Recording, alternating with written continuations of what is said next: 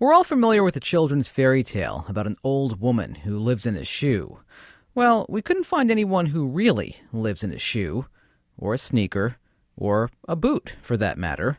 But nonetheless, we did find some people who live in pretty unique places.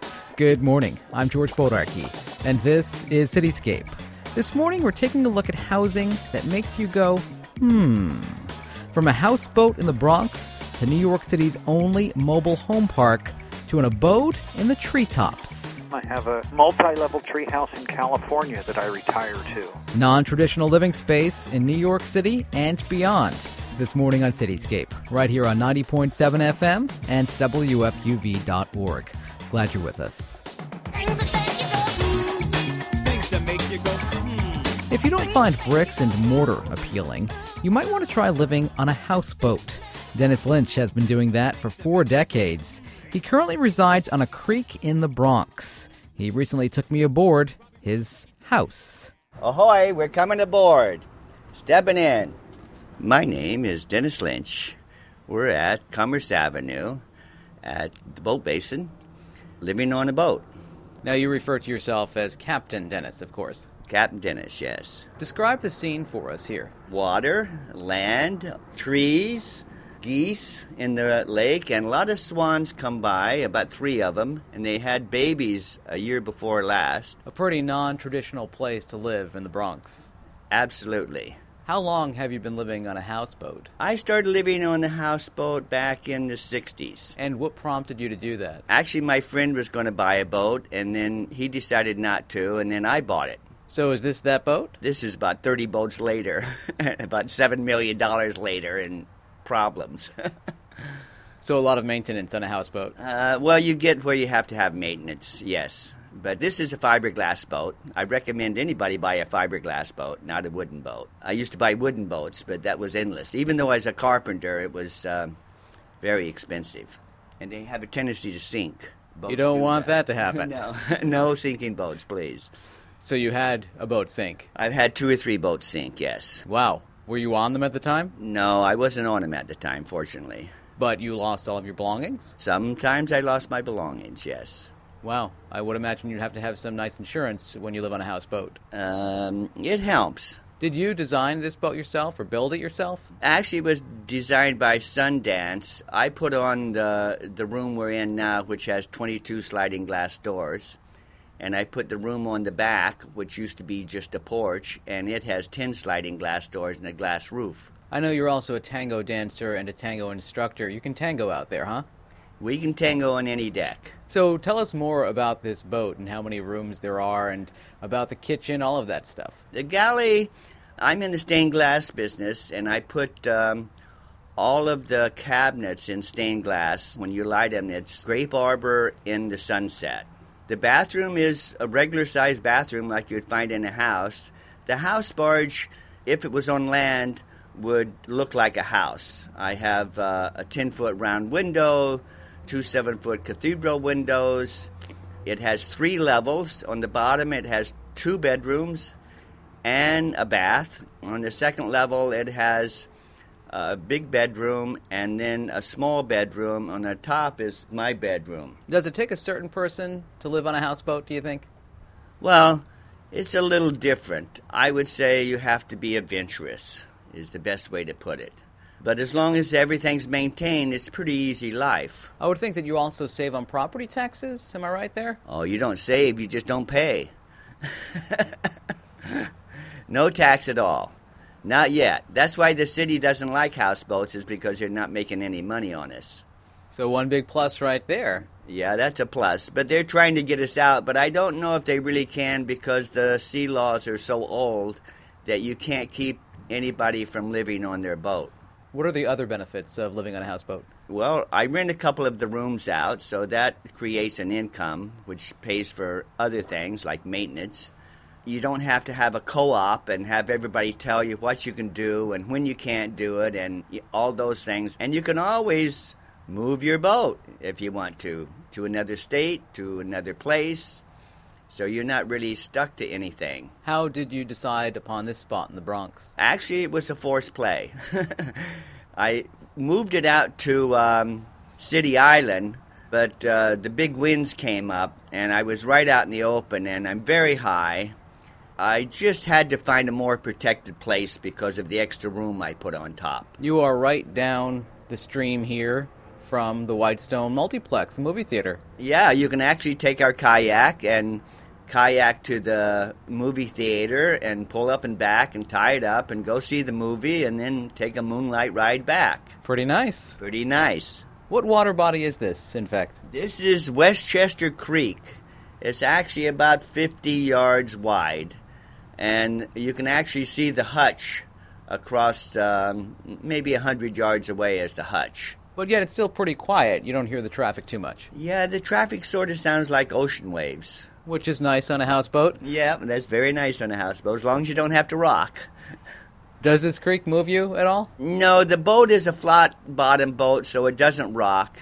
If the wind blows a little bit, it may move to the side 3 or 4 inches. You know, that's about it. You might get an illusion of moving. Could cradle you to sleep. It could cradle you to sleep anytime. Now, describe for me some of the other things that you're able to do living on a houseboat. Can you fish from your bedroom window? You can toss a line out anytime you want. Captain Dennis advertises his rooms for rent on Craigslist. That's how Marcus David found out about it. I moved in the winter, and I watched the seasons come and watched the whole scenery change. It's been pretty interesting. Some storms. You know, it's a place where it's not solid in a way. You're moving around, and it's really good for sleeping dreams. And there's always a lot of work to do. Is this your first time living on a houseboat? First time on a houseboat. I've worked on a yacht before. What drew you to this houseboat? Why did you want to live on a houseboat? Just something different. I'd been in Europe and seen people living on houseboats, and so I thought I'd lived in the city, so I wanted a little bit of change. And so I just saw it on the Craigslist and said, hey, let's try it. Where else have you lived in New York City? I've lived up by Columbia University. I lived down in Chelsea. This is the first time living in the Bronx. Apartment living in those areas? Yes, apartment living. Are people surprised when you tell them you live on a houseboat in the Bronx? Yes. First, they don't think there are any houseboats in New York at all. And then they're surprised that I'm out in the Bronx and that there's even a waterway here. Most people don't even know when I try to tell them.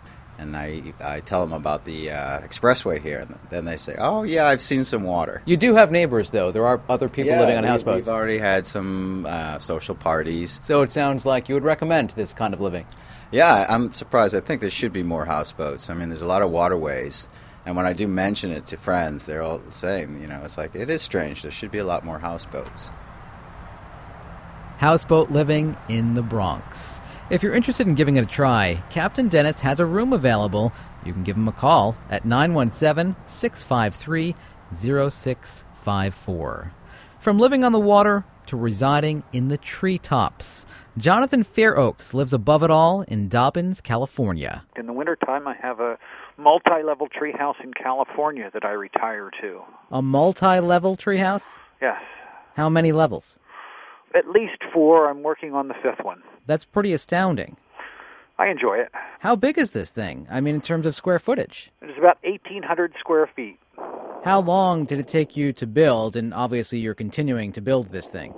I started in 1978, and I've been building it ever since. Wow. What does it look like? It has, 3 sets of stairs. The first set of stairs goes up to a small landing. The second set of stairs go up to a much larger landing. That's sort of the reception area where we have our gatherings. And then the third set of stairs go up to the main room, which is a large living area. And then there is a loft above that with a ship's ladder going up to it. How many bedrooms? 1 big bedroom. And how many baths? 1 small bathroom. How does the plumbing work? Very easily. We run the water up the tree, and then we have another pipe that runs it back down again. How high in the tree are you? At the highest point, probably about 65 feet.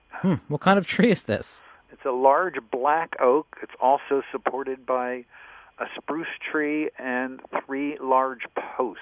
How long did it take you to find the perfect tree? I think I ended up spending about 6 months searching before I found the property, and then once I was on the property, I went right to the tree. It was no problem. I knew the tree when I saw it. A lot of work involved in making sure that it can support a house like this? Back then it was trial and error, yes. How do you get up to your house? Originally I just had 2x4s screwed into the tree, and it was sort of a little spiral ladder type of affair. And since then we've built actual staircases. I also have an elevator that's operated by a 12-volt automotive winch. An elevator that goes up to a treehouse. I mostly use it for bringing up firewood or for people that want to try it. Yeah, I was going to say, I would imagine that grocery shopping could be problematic, or no? Oh, it's not so bad. Not so bad. I can carry a couple handfuls of bags upstairs each time. What about getting furniture up there? How'd you go about doing that when you moved in? I use the winch. The winch comes up to another little landing that's on the other side of the house. What are the benefits of living in a tree? We're closer to heaven. And what else? Beautiful view of the two streams and the lake that we built. And I think what I verified is that the higher people's feet leave the ground, the more that their psychology changes. It's fun to watch people when they come over and visit. How do they change? I think they become more in their essence, that they let a lot of their personality back down on the ground and become who they really are. Can't be afraid of heights when you live in a treehouse. Well, you can, but it doesn't help. How many people live in your treehouse? You and who else? I guess over the years I've probably had 5 or 6 different people that have lived in it or around it. I have a friend of mine staying out there now while I'm not there. So it's well attended. What about electricity? Do you have electricity? Solar. Solar. Oh, yes. So that powers everything? Well, everything I need. Refrigerator and all? The refrigerator's propane. Okay. But it powers my stereo, and I have a little television. If I don't really have good reception, but I can watch a VCR or a video, and that suits me just fine. So an environmentally friendly home as well? Oh, it is, yes. I'm putting in a hydroelectric system that's almost completed. Do you have concerns during storms? You know, Jonathan, trees get struck by lightning. They do, yes, although the East Coast is much more prone to lightning damage than the West Coast. So I'm not as concerned. And also, I'm not on the top of the hill. I'm about halfway up the hill. So when the storms roll through, it's usually the mountaintops that receive the brunt of it. Do you have any neighbors?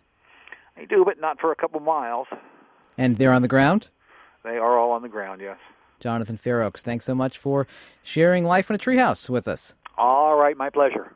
Jonathan Fair Oaks lives in a treehouse in Northern California. This is Cityscape on 90.7 FM and WFUV.org. I'm George Bodarky. In the woods there grew a tree, and a fine, fine tree was he. This morning, we're exploring non-traditional living quarters. You'd expect to find mobile home parks in rural America, but did you know there's one in New York City? It's next to the Goethals Bridge on Staten Island. The park is home to 128 well-maintained homes. I recently paid a visit to the complex and chatted with some of its residents. My name is Patricia Meyer. We are presently at a mobile home park on Staten Island in New York City. I'm sure not many people know that there is a mobile home park in New York City. I doubt it. You'd have to be traveling across Staten Island to the Goethals Bridge. Then you'd see it. So tell me about this place. I have, of course, a kitchen, living room, 2 bedrooms, bathroom. Nice and warm in the wintertime, thank God. Pretty cool, except for these 100-degree days. For the most part, it's very comfortable. I have no immediate neighbors. Each neighbor is a good about 20 feet away. And I do whatever I feel like doing inside my own home. There's a plane flying overhead, so you, though, are under a flight path to Newark Airport. That's correct. They don't bother me, though. Once you're inside the house, you don't hear it. You're also near the highway. Is that a problem? Nope. As I said, once you're inside, you don't hear it. You mentioned that you can do what you want inside your home, so you don't have to deal with rules of a co-op or a condo? No. We have, of course, certain rules that we have to adhere to, like everywhere in the world. We are responsible entirely for our own home. We own the mobile home that we're living in. We're responsible for cleaning the snow off our own driveway on our own sidewalk, cutting our own grass. Thank God I have a wonderful neighbor who takes care of my grass for me. And other than that, as long as we keep our place neat and clean, nobody tells us what to do. What about costs? If you own your own home, your own mobile home, you are responsible to pay the monthly rent of the land that your home is set on. We have to pay our own gas, electric. You'd pay that anywhere. And the monthly fee at this present time is $485. And I don't think that's a lot of money to pay for your own private dwelling. Do you think that mobile home parks get a bum rap?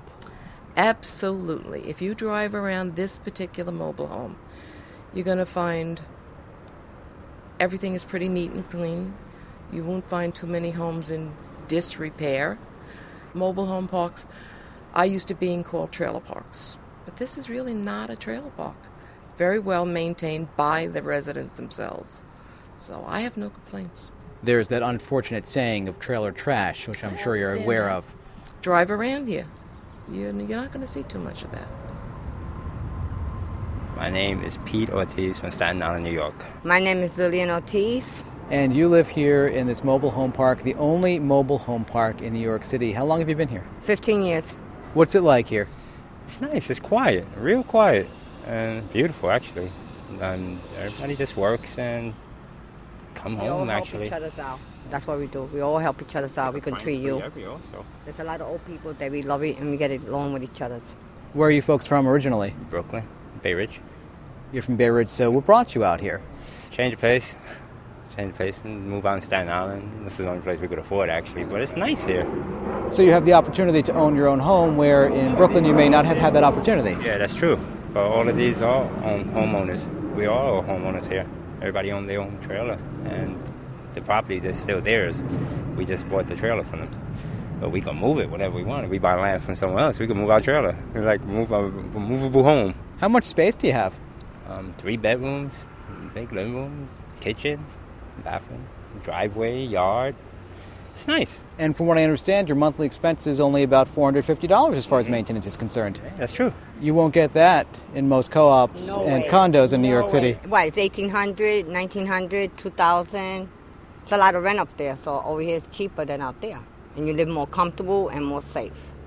We don't have no complaints here. It's a real safe area, actually. It's We very all safe. watch out for each other. That's what we do. We all share, we help each other, and we take care of our kids. Whoever's kids out here, we watch each other's. That's what we do. And pretty convenient to mass transit. From what I understand, you have a bus stop right outside. Yeah, right outside. We have a Home Depot, movie, Kohl's. The grocery store is around a mile down, but it's still convenient. Everything's so convenient here.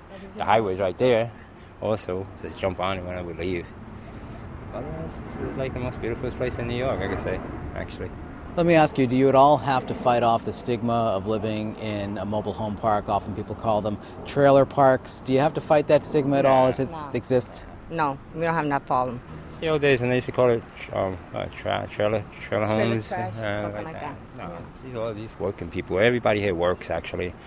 And everybody, they just live peacefully here, peace and quiet. And you have grass, and you have flowers. We have grass. We have flowers, grass, and we cut it ourselves. We don't let nobody do it for us. We do it ourselves. I mean, the old people, we do it for them, you know, sometimes. Our yard is bigger than some of the yards people got that they pay $300,000-$400,000 for their homes. Because our yard is kind of big. It goes all the way around. I've seen homes, they don't even have yard or driveway. They don't, and they spend a lot of money on their houses. You just raised another important point, I guess, about living here. You have a parking space. You don't have to circle and circle, alternate side of the street. Not an issue for you No, folks. you don't have to park it and get a ticket. Over here, we just park it, and that's it, because When it's we lived ours. in New York, I used to go park the car, like come home at 11, 12 at night. It used to take me an hour to find a parking space. And Bay Parkway and 86th Street right there, I could not find a parking space for them. Now I just pull right in, and it's great. My name is Karen Frio. I'm from Staten Island, New York. Okay, Karen, how long have you been here in the mobile home park? I've lived here 7 years. And where are you from originally? Staten Island all my life. Where in Staten Island? Far from here or no? Great Kills. And how far is that from here? About 7-8 miles. And what was living like there compared to here? much, much different. How so? We lived on our own home in Great Kills, a beautiful home. And then we just had, my father passed away, and my husband passed away a couple of years ago. And this is where we ended up. But still in your own home. Oh, yes, it is my own home, I have to say, but we don't own the land, though. That's the problem. Why is that a problem? Well, we have to give them almost $500 a month. And that's not including anything, you know? But you get trash pickup and things like that for that money? That's it. That's all we get is the trash pickup. We do our own lawns and all. But here in New York City, $500 a month can only stretch it so far. I mean, an apartment for $500 a month, hard to find anything for that price. No, I agree with you there. You're right. And you can do, they don't bother you much, you know. You can have an animal. And it's like your own yard. You have a porch with patio furniture. Yes, I do. And we're sitting here next to your barbecue. Yes. Yeah, luxuries of home, I guess, right? Those are nice things to have in New York City. Yes, I guess, and if you can't afford a great, big, luxurious home, this is the way to go. How much space do you have inside? Oh, I have a big one. I have 70 foot. That's a pretty nice size. Yes, I have 2 bedrooms, 2 full-size bathrooms, large living room, island kitchen. It's very nice. Central air, which is very important these days. But 7 years ago, do you want to know how much I paid? Sure. Tell me how much you paid. I bought it for $70,000, and it was only like 8 years old at the time when I bought it. So this one happens to be the newest one in here. And so I really did do a good score because just one got sold the other day for $110,000 down the street. That's a nice return if you wanted to sell today. Yes, it is. Not bad, right? But still very affordable for a 2-bedroom, $110,000. But we're not in the best of area. That's the problem. What kinds of problems do you have here? Oh, God, the truckers. Can't get out. My daughters, that one works in New York City, the other on Staten Island. It's really bad. Like they block, you know, they keep it all blocked up because they have the way station down here, you know. And it's really terrible with the truckers. Usually on like a Friday and a Monday, they're all rushing, you know, to get weighed in. But it's really bad. Then they block. You can't get out. It's impossible to get out. And it's dangerous besides that. When I came up to you and said I wanted to talk about the mobile home park, you said to me, just please don't use the word trailer. Yes, because everyone says trailer park, trash, and these are not. You know, I mean, if you call up where we live, it says prefabbed homes. They don't say trailers, you know, and it's really nice. I mean, I mind my own business, and everybody's friendly. You know, it's not bad at all. Like you said, you can't afford much else. You know, you're on Social Security. You can't afford too much these days. So overall, you're happy with your decision? Yes. My girls aren't, but I am. Why aren't they? They don't like to bring anybody around. Is it because of the stigma we just talked about? Yes. They'll kill me if they hear me saying it now. Yeah. That's unfortunate. Yes. They don't bring nobody home or anything. And how old are they? One is 29, the other's 21. Does that make you sad? No, they have their own new car, so they're happy. Do you think most New Yorkers would be surprised to learn that there's a mobile home park in New York City? Oh, yes, very much so. In fact, I know Staten Islanders that don't know that this exists. Residents of New York City's only mobile home park. The so-called Goethals community is on Staten Island. I saw some up for sale while I was out there, so if you're in the market, you might want to check them out. Mobile homes are an example of prefabricated dwellings, but a new exhibit set to open next month in Manhattan takes prefab to another level. The Museum of Modern Art is preparing to showcase 5 full-scale prefabricated houses in a vacant lot on West 53rd Street adjacent to the museum. I visited the site and spoke to MoMA's Chief Curator of Architecture and Design, Barry Bergdahl. Barry, this is not your typical construction site in New York City by any means. In every way. One doesn't expect to see single-family houses, experimental houses on a on a lot in Midtown, squeezed between skyscrapers, on a lot that might, in the next couple of years, have one of the tallest buildings in New York on it. One doesn't expect to see experimental architects, their helpers, people from their office, scrambling around trying to get houses up in a matter of days. We expect to live with construction for months, but we are demonstrating, true to the title of our show, that we can deliver architecture rather than necessarily make it on the spot. The title of the show is Home Delivery, Fabricating the Modern Dwelling. The idea is really that just as you might, it's a little bit of an exaggeration, but just as you might dial in for a pizza, you might dial in for a house. It's been a dream since the early 20th century when the first Ford automobile rolled off the assembly line. Architects began to say, why do people think that a car that's made on an assembly line is a superior product to a handcrafted carriage of some sort? But yet the idea that every single house, no matter how much alike they look in the suburbs, should be handmade by an itinerant group of builders has been maintained despite the fact that factories are equipped to design whole buildings or building components that can often have tighter construction controls and quality controls. And now with computers that have allowed the new buzzword of mass customization to come in, that might be as customizable as all sorts of other factory products. So prefabricated homes don't necessarily have to be cookie cutters? Absolutely not. Although laser cutting has changed the name of cookie cutters, but just like a batch of cookies with a huge set of cutters could produce infinite variations, the two houses that are already viewable on site, both are laser cut, and both come from a computer program into which one could enter a whole series of other variables. When a lot of people hear the term prefab, they immediately think cheap. You're trying to change that thought, right? It depends on whether you mean cheap in the derogatory sense of poorly made. We're showing, first of all, that we can bring factory standards to the fabrication of dwelling, the subtitle of the show. These are prototypes. They've been expensive to produce, but all of the architects have done careful studies with the manufacturers, the people who are making them, and they know that with sufficient orders that each one of these houses could be brought down to a price that at least rivals, or in some cases, particularly the house for New Orleans, could really undercut incredibly a so-called stick-built house. One of the architects here building homes for New Orleans. We have a team from MIT, so they bringing a house that I think would appeal to anybody with nostalgia for what New Orleans used to look like, except that this house is not cut by carpenters, but is cut by a laser cutter run from a computer.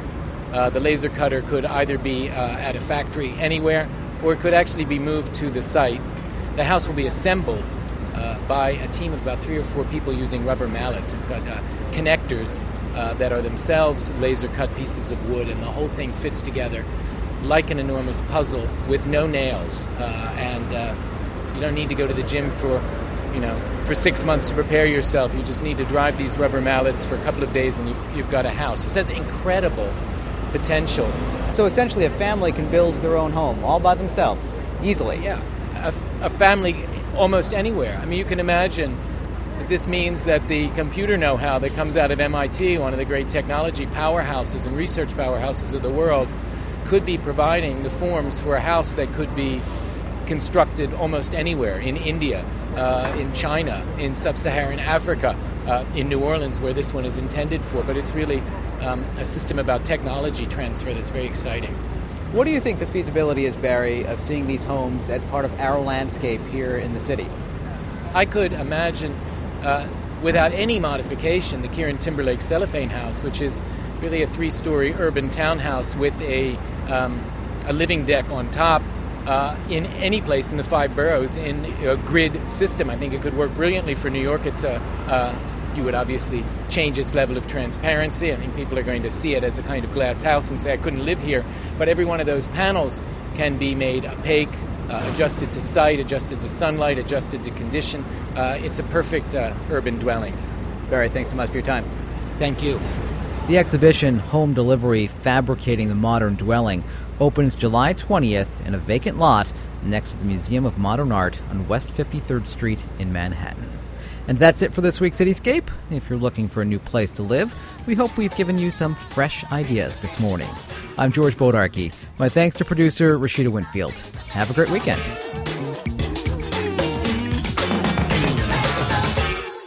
Things that make you go,